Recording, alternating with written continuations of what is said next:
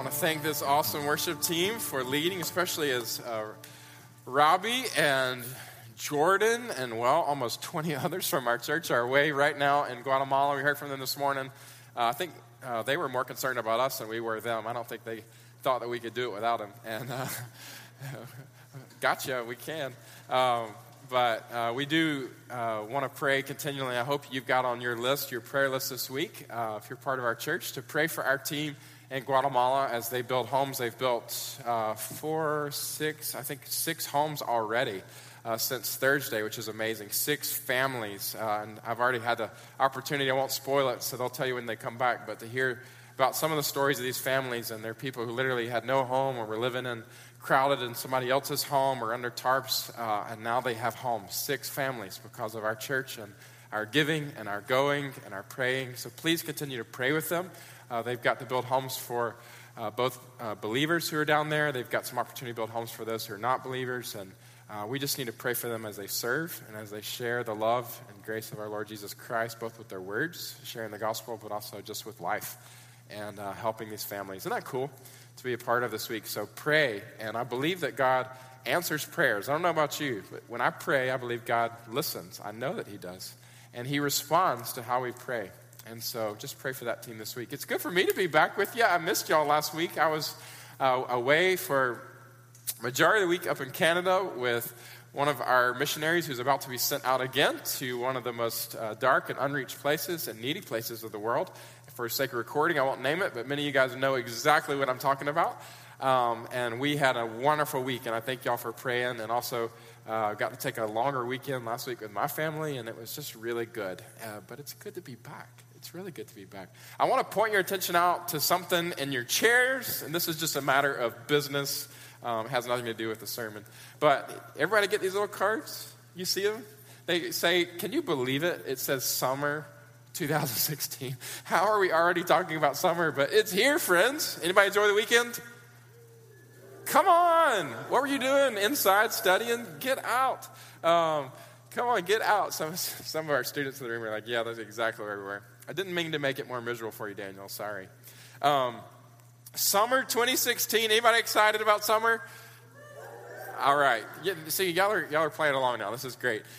We love summer at Island Community Church. If you're new this morning, a special welcome. We're just glad you're here. We're a big family of faith in this community. We love summer at ICC, and it gives us an opportunity every summer to do some unique things that are just, good for the season of summer. And these cards will help you see. I want you to take this, maybe put it on your refrigerator at home or on your work desk so you can remember. What we've done is just kind of broke it down for you so you can understand all that's going on in the summer. You see our Summer Sundays series, 10 life-changing questions that Jesus asked. I won't be starting that in a few weeks. Often we go to Jesus with questions, but one of Jesus' style of teaching and helping us know him is he asks questions of us. And we're going to be looking at 10 questions that Jesus asked of us.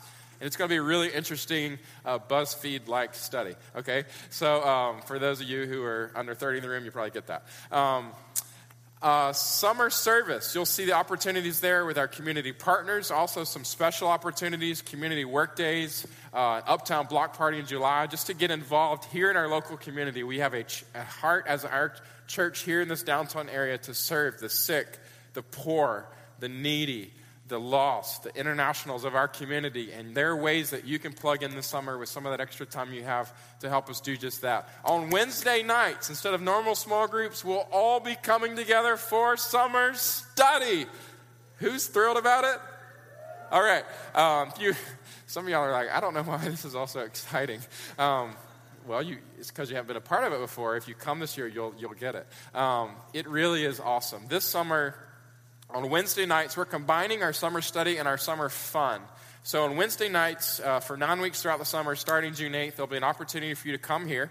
We'll have meals available for some of the coolest, hottest, greatest restaurants in town. You can buy those each week if you'd like. Sign up for them on a weekly basis as we announce who's going to be serving and catering each week. And then we've got an awesome study this summer that's going to be designed to help you know how to spend more time, personal time, in the Bible, to just give you practical tools to learn how to be a better student of the Bible and how to spend time in it on your own and apply it. And we're going to be going through this study, Read the Bible for Life. It's written by Dr. George Guthrie out of Union University. He is awesome. And go Union. You guys are just participating in a great way in the back. Way to go, Daniel, eat it again.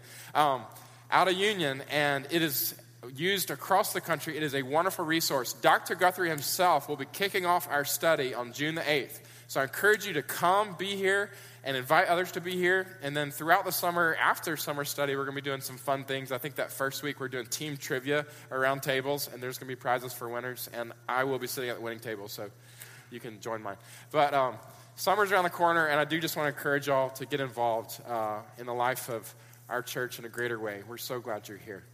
This morning, we continue our study in 1 John. If you've got your Bibles, I encourage you to go ahead and get them open to the book of 1 John. We've been, this is our 7th week now. We've only got one more week together in 1 John. And I know collectively that is hard to believe because it feels like we just kicked this series off. But it's been a wonderful study. I've heard again and again. I was sharing with our small group leaders on Friday. I was sending out a note to them and just sharing how many stories we have truly heard. Just this past week, I was sitting with women, sitting with men who have met with me or different settings, and I've been hearing really personal and specific stories about how God is strengthening faith and encouraging us and building us and purifying us together as a community of faith through His Word and through our time together in small groups. And I'm really encouraged by that always. I do pray that, we really are desiring to live in relationship with God. And this is what this book is all about. John is a guy who was a real guy. He lived with Jesus. He was one of Jesus' 12 disciples. And if you read John's gospel, he refers to himself as the disciple Jesus loved. He was close to Jesus, and Jesus was close to him. He knew what it was like. And I wonder if you know what it's like to really live with a personal relationship with Jesus. And I know that some of y'all might think, well, gosh, I wasn't alive then. How could I possibly know that? But you can know that. John wouldn't have written to us if it wasn't possible for us to know that. He says, look, in verse 4, right at the very beginning of this book, chapter 1, verse 4, he says, I've written these things that you may have joy. Our joy may be complete in you having joy, that you may have fellowship, he says in verse 3, fellowship with us in the Son, with the Father. In other words, he's saying, the whole point of your life is that you may grow and learn more of what it looks like to live daily in a relationship with God. Every single person in this room, God knows you. He knows you because He created you. Before you were born, God was at work to bring you into life. And He has given you life with a purpose. And the purpose of your life is that you might know Him and that you might love Him and enjoy Him and know His love for you. That is our life. Our life is to be lived in relationship with God. And John knew that. He knew it so well. He knew it in his moments of greatest failure. He knew it in his moments of greatest joy, that all of life is found in this relationship with Jesus. And he writes that our joy might grow in knowing what it's like to live with Jesus day by day. We've looked now at several of the big themes of the book. He writes, does anybody ever have doubts? We're going to talk about this more next week. Anybody ever have doubts? Yeah, it's a normal thing. Next week, we're going to be talking about assurance. It's one of John's key themes in this book. But over and over and over, he has been helping us to know, as we've walked through this book and been reading it and studying it together, how we can have assurance in our relationship with God. He's been helping us to know the things that are evident in our life when we are genuinely walking with God. One of the things that's evident, he helped us at the very beginning to know, is that we will walk closely with God. We'll have fellowship with the Father. In the way that Jesus walked, so also will we walk. We'll experience, in other words, purity in our life, increasing purity, as not that we work on our own, but as we recognize more and more how needy we are and receive His cleansing that comes to us as we confess our sin and draw near to His wonderful, never-ending grace. We also learned that we'll experience a real hunger and love for the things that are true. We will abide in His truth. We will love His word, and we will submit ourselves to His word. He's also told us that as we experience life, that this life with Jesus, that we will experience a really sincere and authentic love for other people.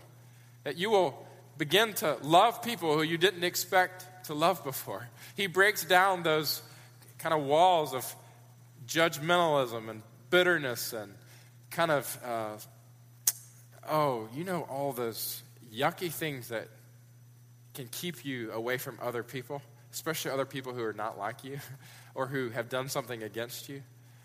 Our hearts begin to change. He says, "Oh, brothers, don't you know that if God is love, so also must we love one another?" In fact, this is one of the key indicators that we are truly walking with God, is when we experience his love through us toward others. John has been helping us to know all about this life. And today, we're going to be in 1 John chapter 5. If you've got your Bibles, that's where we're going to be today. And the title of today's message is The Power to Overcome. The Power to Overcome. And actually, I was planning on teaching a little bit more than I'm actually going to teach this morning, and we'll pick up the rest next week as we finish our series. But we're going to just look at the first 5 verses, if that's cool with you. Some of y'all are like, that's cool with me because that sounds like we're getting out earlier. Not so sure about that part. But the theme of these verses are so important for our life, for your life. Some of you are already maybe interested in this word overcome, Sounds good. In the scriptures, there are so many titles that God gives to us as God's children, as his church. We are called children of God. What are some other titles you can think of? We are called brides of Christ. What else? Some of y'all can't believe I'm asking for interaction. We're called branches, right? On a vine. We're called living stones in his temple. We're called servants. We're called citizens, fellow citizens. We're called his beloved ones. We're called his followers. We are called brothers. We are called sisters. We are called the elect, the chosen ones of God. We are called those who are faithful in Christ Jesus. There are many, many titles that God gives us. Helps us to understand more of our identity, the identity that he has given us in Christ. But today, I want to point our attention to a title that sometimes, I don't know, maybe we overlook a bit. It's one that, honestly, I don't think of a whole lot day to day. And maybe you're in the same place too. We are given the title of an overcomer. In Christ, if you are in Christ today, one of the central aspects to your identity in Christ, it's a title that God gives you, he assigns to you, is that you are one who overcomes. Nikao is the word in Greek. It literally means like one who is a conqueror, one who is a victor, one who triumphs. If you think about kind of the way we would talk today, we could go all Charlie Sheen and say, winning, right? It just, in modern language, it just means you're a winner. Everybody loves to hear that. You're like, yes, I am. Dude, I love going to church this morning. You already told me what I knew. I'm a winner, yo. Slow down, stallion. I'm not wanting to get you too excited in your own self. Because all of this, of course, is rooted in Christ. He's not telling us who we are apart from Christ on our own. But he's saying, because of what Christ has done, because of the life of God in you, understand this, that you are one who overcomes. You are a winner. You are a victor. You are one who is triumphant. You are an overcomer. The Greeks loved this word. And I promise we're about to get to the text, but just to set a little context, they really love this. I mean, you guys who have studied history and know some of the Greek antiquities or just some of the outpourings of literature, poetry, you know how much they love battles, right? I mean, you have all this Greek literature about all these fights and histories between gods and goddesses and whatnot. They even have a goddess. Y'all know what I'm talking about? Some of you picked up on it because I just told you the Greek name for overcome is Nikao. The goddess what? Nike. Anybody heard of Nike? I'll get to the shoes in a second. Right now I'm talking about the goddess. But Nike. And she was one who was just triumphant in every way. She was a victor. I mean, she was goddess of victory in their minds. And in the Greek thought and literature, you'll realize that this idea of total victory, talking about one who is a conqueror, one who is triumphant in the ultimate, complete, final sense, it only belonged to the realm of gods and goddesses. I mean, a human might have a temporary moment of victory, but in the end, final, complete victory, Nikao, overcoming, only belonged to that elite class in their mind and in their teaching. Which makes it all the more surprising when you realize that the Bible, in the Greek language, they borrow the language that the Greeks used for that superior one who achieves the ultimate and final victory, the one who is unconquerable by any other. The same word is used and assigned to us, to you, to me, who are in Christ. It's crazy. The Greeks would have thought it's not possible for a human to be this kind of overcomer. It's just not possible. Nike, maybe, but not you. But the Bible says, oh no, you've thought about it all wrong. You've got it all wrong because in Christ, in fact, it is you. You are one who is an ultimate overcomer because of Jesus Christ. Isn't that awesome? We, in the U.S., there's a whole project. It's called Project Nike back in the 40s. They built all these missiles. They're designed to be the ones who are unconquerable. Some of y'all anybody wearing Nike shoes today? Too bad. This stinks for the illustration. The idea of Nike shoes, and I'm trying to connect these things to you because I want you to think about them in your daily life. The idea of Nike shoes was steal that word from the Greek, essentially, and when you wear them, you're supposed to win. You know, it doesn't work for me, folks. When you wear them, you're supposed to win. And I've never been that good at running or, well, anything related to athletics or outdoors. But anyway, that's another story. But when you see Nike, I want you to remember Nikao. I want you to remember this word. And I want you to remember that the ultimate triumph belongs to Jesus and those who are in Christ. We are ultimate overcomers. Amen? That's us. So I want to look at this. It's similar to what Jesus said in John 16, verse 33. He says, in the world you'll have tribulation, but be of good cheer. For I have, what? Overcome the world. In this world, friends, you will have many troubles. But don't lose heart. Don't give up. Don't give in. You are one who can have good cheer even in the midst of pain and sorrow. For I have overcome. I am ultimately the one who is triumphant in all things. By my life, death, and resurrection, Jesus says, I have overcome the world.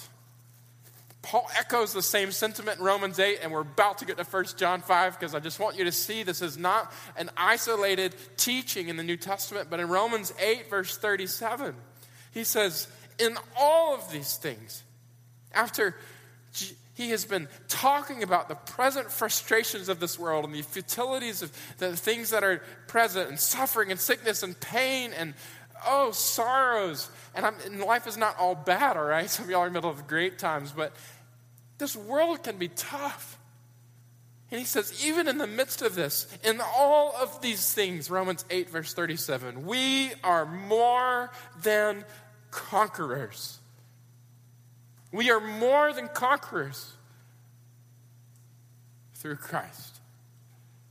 Neither death, nor life, nor angels, nor principalities, nor things present, nor things to come, nor powers, nor height, nor depth, nor any other created thing shall be able to separate us from the love of God, which is in Christ Jesus, our Lord. In other words, in the end, we win. Some of y'all aren't smiling big enough. We're winners. There is nothing in life that could come against you. If you are in a relationship with God, and John is about to pick up on this in chapter 5, there is nothing in life that can separate you from the wonderful love that God has for you in Jesus. There is nothing that can separate the fellowship that you have with him and that he has with you. Therefore, in all of the things of this world that we go through, no matter what it is, there is nothing that can bring us down, for he is our conqueror, and in him we conquer too. We are ultimate victors in Christ. Now we come to 1 John chapter 5. And let's look at verses 1 through 5. He says, everyone who believes that Jesus is the Christ has been born of God. And everyone who loves the Father loves whoever has been born of him. By this we know that we love the children of God, when we love God and when we obey his commandments. For this is the love of God, that we keep his commandments. And his commandments are not burdensome. For everyone who has been born of God overcomes the world. And this is the victory that has overcome the world. Our faith. Who is it that overcomes the world except the one who believes that Jesus is the Son of God? Lord, we do pray that this word would speak to us, that you would speak to us through your word. And Lord, that we would hear and that we would believe you, that we would turn towards you away from the futile idols of this world and turn toward you to receive all that you have to give. May we embrace the identity that you give us, Lord, and may we trust you. We pray this in Jesus' name. Amen. At the start of this text, you see some of those similar themes that John has been talking about, right? He talks about the confession. Whoever believes that Jesus is the Christ has been born of God. The importance of holding on to that abiding confession that we've already talked about together. He says, everyone who loves the Father loves whoever has been born of him. By this we know that we love the children of God. When we love God, he's talking, that theme of love. Remember, we've talked about that 2 weeks ago. That love that will permeate our lives as believers, that is so important as we draw near to God. He says not only that, but keep his commandments.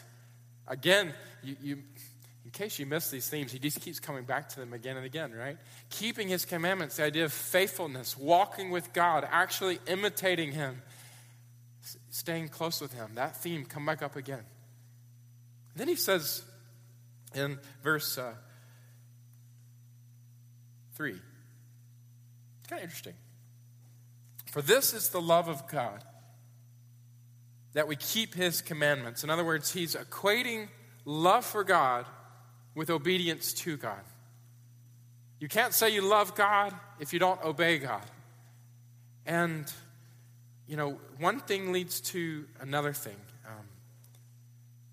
And the interesting thing is, it follows up with verse 3 with something interesting. He says, and his commandments are not burdensome. In case you miss kind of what God is up to with this call to obedience, he's saying the call to obedience, the call to stay faithful to the commands of God, to the word of God, is not just some external conformity bring myself out. Dang it. God wants this again. Got to do what God wants to do. It's not kind of like some frustrated, like, your husband or wife wakes you up for church and, seriously, babe, again, it's so early. It's not that kind of obedience that God is after.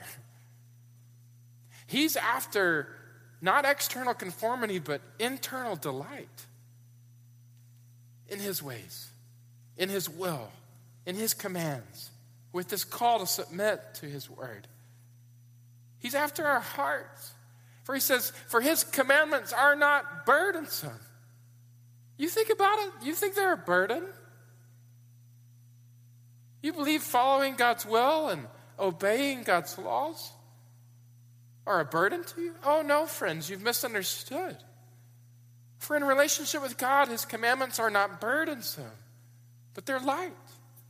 They're joy-filled. They're delightful.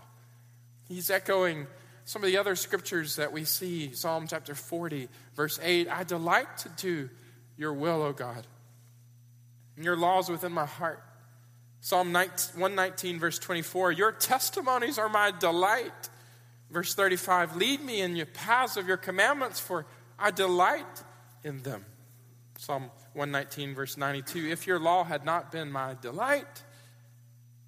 In other words, there's this clear understanding that those who are truly in a relationship with God will see his ways, will see submission to his will, obedience to his word, not as burdensome, but as our greatest joy. Now, I don't know about you, but in many places in my life, for some of y'all who know my story, I grew up in church, and I was in church week after week, much like you're here today. And my whole understanding of what it looked like to be a Christian and to be on the right side with God was just, was not right. And when I heard teaching on the commands of God, when I heard the high moral ethic that Jesus set, even just the basic 10 commandments, for crying out loud, I couldn't keep them. Anybody struggle with the basic 10? Murder? Well, I shouldn't have started with that one. That's a hard one to admit right off. Not lying, honoring your father and mother, not coveting something that your neighbor, your friend has, remembering to keep the Sabbath day and to keep it holy, maintain margin in your life, to remember that you're not God, but God is God, and you can't do everything on your own, but you really need him desperately. These, even just the basic 10, I would hear and just be like, oh, gosh. And I just saw religion as this heavy hand. And in our world today, many, many people view Christianity like that. Maybe you do. I don't know. Where you just see it as this heavy burden to be lifted, this obligation to be fulfilled. And it just seems hard. Some of you hear this word, I delight to do your will, oh God. Even that seems hard, for me to say to you, you shouldn't approach the word of God as a burden, but as a joy. As you hear God ask of you to submit yourself and to turn from sin and to walk in his ways, something in you goes, no, I don't feel delight in that. Well, that's why I'm glad the text doesn't stop here, because he helps us to know. He's saying the way we approach the commands are not by burden, but delight. How then? You got to ask the question, how is this possible? And the next verse starts with the Greek word gar, which simply is a connecting word. It means that the sentence didn't stop there. He's going to help you see how it is that you should see his commandments are not burdensome, but light. He says, for everyone who has been born of God, what? What's the next one say? All right, I'm going to try to get everybody involved here. So let me just start again, and then everybody can just jump in, okay? For everyone who has been born of God, what? Overcomes the world.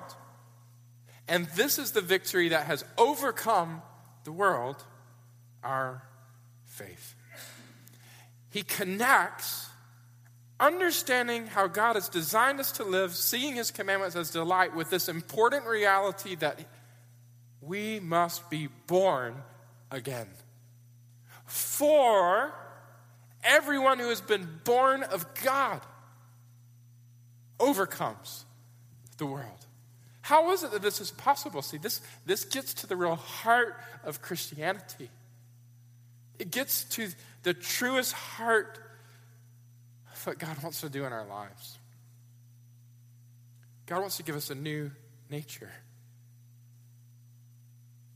Our message, the Bible's message, is not that our behavior needs to be modified. It's not that we need to live by some new set of moral codes, or that we could need to conform to some kind of external standard or do something on our own. That is not Christianity.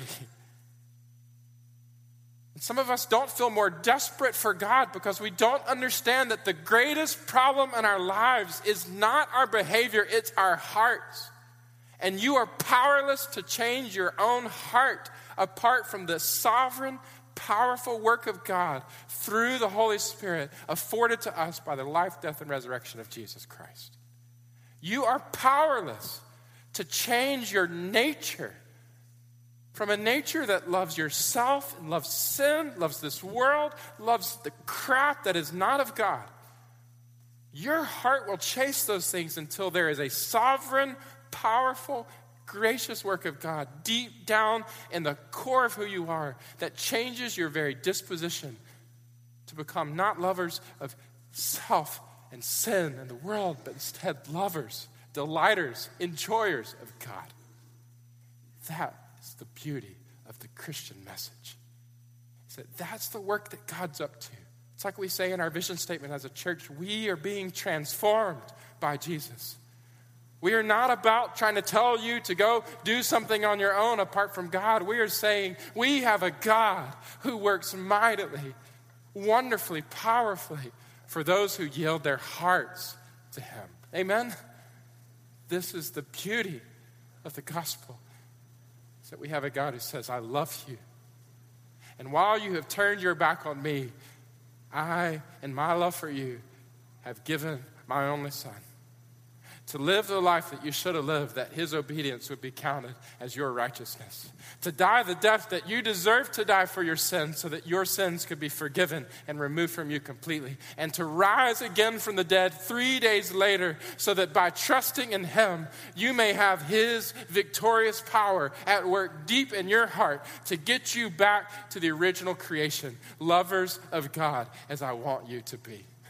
That, my friends, is the gospel message. It has nothing to do with us or what we can do. It has all to do with God and what he has done and still can do. Amen? How do we find his commandments delightful?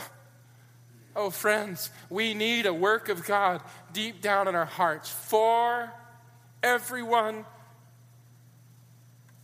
who has been born of God overcomes the world. You remember, I'll ask you to just look back chapter 2, 1 John chapter 2, verses 15 to 17. John, remember, warned us early on in this book about the world. Y'all remember that? He warned us about the world.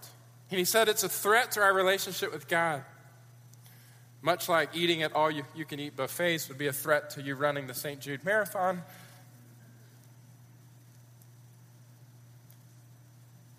The world is a threat to our relationship with God.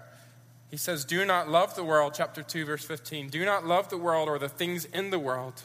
For if anyone loves the world, the love of the Father is not in him. For all that is of the world, in the world, the desires of the flesh and the desires of the eyes and pride and possessions is not from the Father, but is from the world. And the world is passing away along with its desires, but whoever does the will of God abides forever. If you remember in that study that we had together, he's talking about the world system that is designed, that is actively at work to pull you away from an intimate relationship with God. The system that is at work around you and even within you at times that is actively opposing you loving God with all your heart, soul, mind, and strength, and loving others as He has loved you. It's actively at work convincing you to walk away from God. This is the same world that John is referring back to here in chapter 5. The main reason that we don't love God and we find it burdensome to yield ourselves to God is because our heart craves things of this world. They could be good things like a relationship, if it's healthy. They could be bad things, like a relationship, if it's unhealthy. They could be good things like a job that suddenly becomes all-consuming. Or they could be bad things like addiction.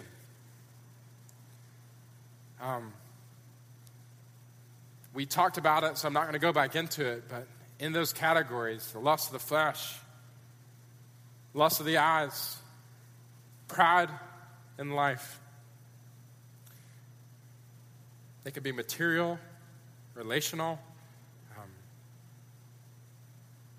The key here is that when he talks about the world, he's talking about like idols. Things in your life that replace the satisfaction that you were only meant to find in God. And all of us have these struggles, don't we? I mean, God knows them. I know you know them too. If you had to take an inventory, like what are those things that in your life right now are actively at work, competing, trying to vie for first place instead of your relationship with God? Trying to convince you that there is a deeper happiness, a deeper satisfaction, a deeper joy if you just didn't submit to God, but rather chase this, then truly that would be the best. They're lies, convincing us that things in this world are better. And the reality is,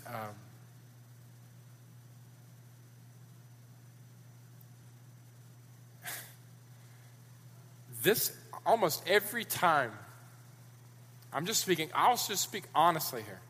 Almost every time that you find yourself struggling to draw near to God, or to submit to Him, or to delight in His word, or to yield to His way, you will find something in the world that has convinced you that pursuing that thing is better than pursuing God. In the area of sexuality, for instance, you struggle in the area of sexuality, whether it be pornography, premarital sexual relationship, sexual fulfillment outside of marriage, all kinds of deviances. What you will find are people in those struggles, and if they're you, I'm not trying to make light of your struggle, but I am trying to help you understand it. That deep, deep down in the heart, somehow you have been convinced by this world, by the lies of this world, that finding that sexual fulfillment outside of God's intentions is somehow more satisfying, in the end better than what God has ordained in giving us this beautiful gift of sex inside the context of covenant, lifelong relationship between man and woman. There's a distortion. And so if you find it hard to buy into what God has put forward and is pleading for you and is protected for you and is graciously given you to walk into, maybe it's because over here you're buying in to the lies and the pullings of the world. And that's why you don't find submission to His law delightful. In the area of personal witness, you could find the same thing. Why is it that we struggle to talk to our friends about relationship with God? Many of us have family members It is so, so hard. Why is it more hard to talk to our family about the Lord sometimes than it is a stranger in Guatemala? Y'all with me here? Could it be that maybe deep down we've bought into some of the lies of wanting to protect ourselves or not wanting to injure the relationship? And I'm not trying to say you should injure the relationship, but what I'm saying is somehow we've protected ourselves or trying to kind of support our own reputation or not offend other people. Like we've put other things that are of this world more important than the vision and the will of God. I could go through a whole list of all kinds of things, but the reality is this world pulls against us, doesn't it? And tries to convince us that God is not the best, that his way is not, in the end, the most satisfying to you, that his presence is not as joy-filled as it was promised to be. But the reality is, friends, if you look back at chapter 5, verse 4, he says, everyone who has had this heart change in God has done what to the world? Come on now, overcome, right? He uses this word nikao, Nike. He is one who is unconquerable when it comes to the world. And this is the victory that has overcome the world, our faith. He says, listen, if you have been born of God, there is something crazy that has happened in you that can only be explained by the work of God. Because of Jesus Christ and the fact that he lived, died, and rose again from you, because of the cross of our Lord Jesus, there is a victory provided to you. Deep down now, you're not one who is constantly defeated by the world, but you are now one who has the power in Christ, in you, to overcome the world, to overcome sin, to overcome self, to overcome death, to overcome the consequences of the world, to overcome Satan, to overcome, you name it. God is at work in us to bring victory. And it's a present tense verb here in the Greek, which means that this victory is not just given at the moment you believe, but this is a victory that is given every single day that we live with Jesus Christ. His victory is as good today as it was on the day that it was won when he rose from the grave. The same power that rose Jesus from the dead is the same power that works in you to mightily accomplish things that you could never accomplish on your own. Sin didn't have the final word for Jesus, did it? He rose from the dead. He conquered. Satan didn't have the final word for Jesus. He rose from the dead and he conquered. Death did not have the final word from Jesus. He rose from the dead and he conquered. This broken world, though it was against him from the start, did not have the final word from Jesus. He rose from the dead and he conquered. How did he conquer? The power of God that is unconquerable worked mightily in Jesus to raise him from the dead and to put him in a position of triumph above all else, friends. And guess what? The same Jesus who rose from the dead is still alive today, and all power, that triumphant power, is still in his hands. And he reigns in you, and he works on your behalf. And you, because of Jesus in you, are one who shares in his victory. We are not defeated, friends. We are victors. He has changed us. We have a new identity. And our identity is defined by winning. It's just the truth. How is it that we can overcome these temptations? Well, we can't, but God can. The final thing I want to encourage you to see in the text is there at the end of verse 4. And in the 5, he says, this is the victory that's overcome the world, our faith. Who is it that overcomes the world except the one who believes that Jesus is the Son of God? See, the power that's been afforded because of the work of Christ on our behalf we put our faith in him, our trust in him, he shares his victory with us. We're born again into a new life of victory.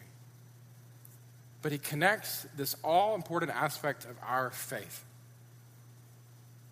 The question of, do you believe this? Do you believe this? Do you really believe this? That now there's nothing in your life that could separate you from the wonderful, all-powerful work of God and his love in Christ. Do you really believe that? That no matter what you face in this world, no matter how strong the temptation against you, no matter how frustrating the season that you're in or despairing the suffering that you go through, do you really believe that he has conquered? And there's now nothing in this world that could conquer you because he has conquered the world. Take heart, for I have overcome the world. Do you really believe that? And do you live like that every day? That's the question I was struggling with this week as I was working through the text and preparing for this message is, are we a people who are defined by this kind of lifestyle, by this kind of mentality? That truly, not only have we trusted Christ for salvation, but we trust Christ for victory. In our daily life, that we're trusting him. This is the victory that's overcome the world, our faith. Believing that Jesus is better. Believing that he is superior. Believing that he is true. Believing that his ways are good. Believing that his promises are real. Like truly finding satisfaction in his presence. Like, do you really believe that? And I don't just want you to answer in church talk. Everybody's here, so everybody would answer, oh yeah, of course I do.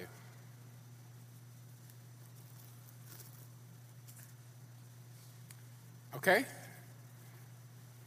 So tonight when you're alone in your house, how's that look? When you get gripped by anxiety,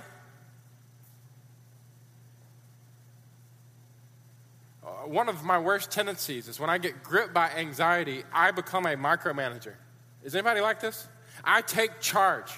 If I fear something, then I try to conquer it on my own. But typically it manifests in a really bad tendency because it means I'm trying to take control of my own situation and do everything I can to make sure I can manipulate the right outcome because I'm in the inside just freaked out and scared to death. Anybody else that way? So in that moment, when that kind of tendency begins to rise up in me, where is my heart? Am I walking further away from God, or am I believing that Christ has got it all in his hands?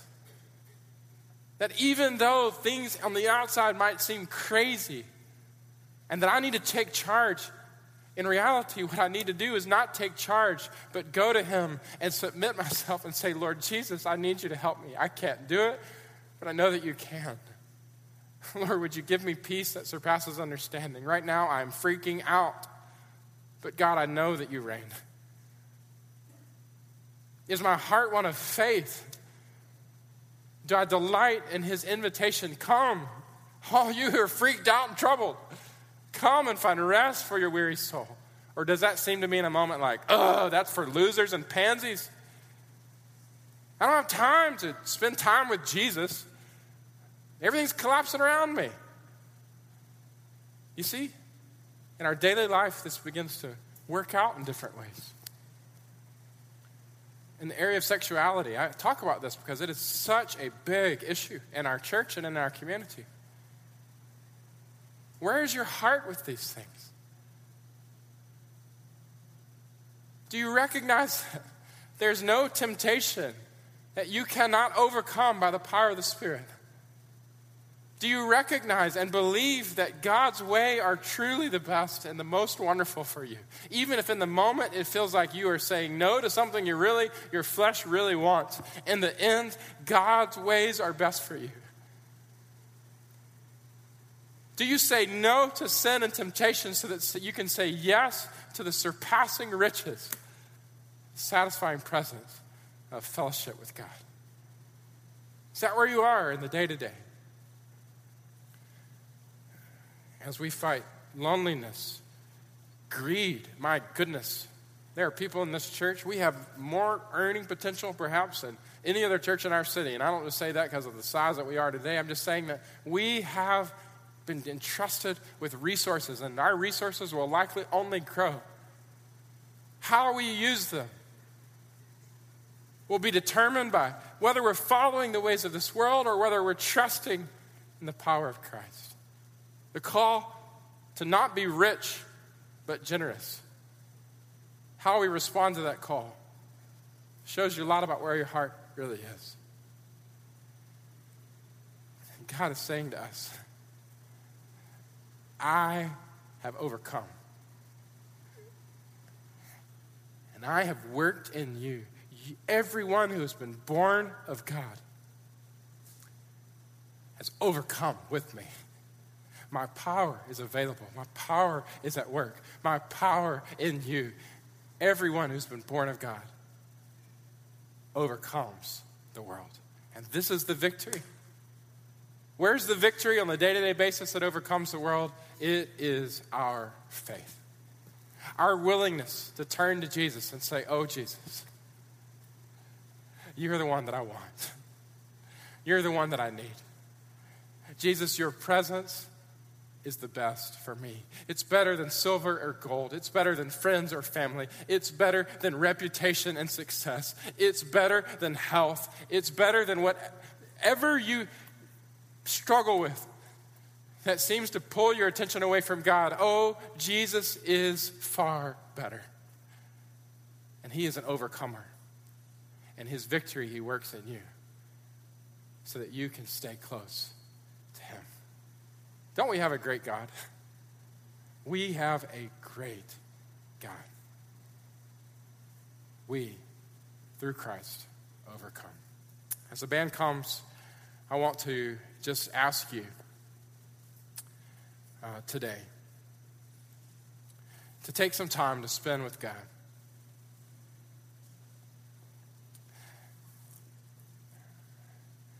It was about, it's hard to think about it now. About 15 years ago, I was telling the story to somebody last night that for so long in my life, I had gone to church week after week. My parents were faithfully and actively involved. And somehow I had missed the whole message, the whole beauty of a relationship with God. I had lived my whole life thinking that I needed to do something for God. Kind of frustrated every time, here we are, got to do another religious thing, got to do another church thing. Here's another thing God wants me to obey. And I just lived my whole life thinking that God wanted all the stuff from me. And I was frustrated because I never seemed to ever be good enough. Even though I tried, just always fell short. And in my heart, I knew my sin and my wickedness, and I was just disgusted with it all. It was about 15 years ago, 3 weeks from now, that I was at a camp at College of Carson Newman over in East Tennessee. And I was drugged at camp. I was happy to be there because we did things in the afternoon that I liked, and there were some cute girls there. It's a typical middle schooler. But some man, I don't even remember his name, he was teaching like I'm teaching right now. And he started talking about the fact that our life was not about church or religion, not about what we could do for God, but our life was really about what God has done for us. This wonderful work that God wants to do deep in our hearts and lives. And I sat there thinking, golly, everybody around me thinks I'm a Christian. I've been doing this church thing so long, I can't possibly admit that I really don't know what all this is about, but the Spirit of God overtook me. And all I felt deep down in my heart was, God, I don't have this relationship with you. I've heard it talked about for a long time, but I know I don't have it. All I know is my sin and my rebellion toward you. I don't want anything to do with you, but God, in reality, I really want something to do with you. I just don't know how to make this right. I don't know what to do. And he talked to us that night about the fact that Jesus came for crooked, sinful people like me. Jesus came not with an invitation for us to do something to get right with God, but Jesus came because he wanted and needed to make us right with God. Not by what we could do, but by what God could do through him. Jesus came to live for sinners. He came to die, to take on your sin. He went to the grave with it, to put away sin, death, and the enemy, to conquer this world. And he rose again from the dead 3 days later. And if I would put my trust in him, God would meet me where I was, would change me, give me a new heart, a new spirit, and I could live with him. And I made a decision that night. It overtook me. I didn't even know I was really making the decision, but suddenly I found in my heart a desire to live my life with God. My life has never been the same since. God changed me that night and put in me a love for God that I had never had before. I had only known religion. I had never known relationship. It was the best night of my life. Some of you today might be in a similar place where you feel that his commandments are burdensome, that this religion thing is just such a dread. But you've heard the word of God today that says it's not about the burden, it's about the delight. And the reason it's a delight is that God wants to work in a way that you cannot work for yourself. He wants to put a new heart within you. He loves you. He gave himself for you. And he is powerful. He is a conqueror. He is a triumphant one. And he has the power to change deep within you what you cannot change yourself. If that's you today, friend, I would just ask you to call out to Jesus. The Bible says everyone who calls on the name of the Lord will be saved. That we can be born again of God. Call out to Jesus. Ask him to be your Savior and your Lord. Trust him for forgiveness. Receive from him the gift of new life. You can do that today if God is working in your life. For others who've already made that decision, what I would ask you is, will you just take a second right now to thank God that he is a God of victory? The goddess Nike is no God at all. Our God is a living God. Right now, he reigns, and he is a God of victory. There is no one who has power that can match his, and he has worked his victory on behalf of all who believe. Will you just take a second and say, God, thank you. Thank you for conquering. Thank you that in the moment of my weakness, you showed your strength. Thank you that right now at this moment, you sit on the eternal throne and everything is in your hands. Will you just say thank you to God for working his victory on your behalf through his life, death, and resurrection? And will you ask God that you could apply the victory that he's afforded as you trust him by faith? In the area of your greatest struggle, are you willing today to say, Lord Jesus, I give you this struggle. I give it to you. I've been fighting it. I've been wrestling it. I've been giving myself to the world in this way. But Lord, I don't know why, because you have the victory over it. And today I refuse to keep going after the way of the world, because I am a conqueror through what you have done in Jesus Christ. This is the victory everyone who is born of God can experience. This is the victory. It overcomes the world, our faith. Are you willing today to turn from sin and to trust Jesus and to live every day with the victory that he supplies? Spend time with God. Let's stand. I'm here if you need me. If you want to make a decision for Christ, pray, join our church. But right now, every heart responding to God, every heart responding to God, thanking God, praying to God, asking of God. submitting to God.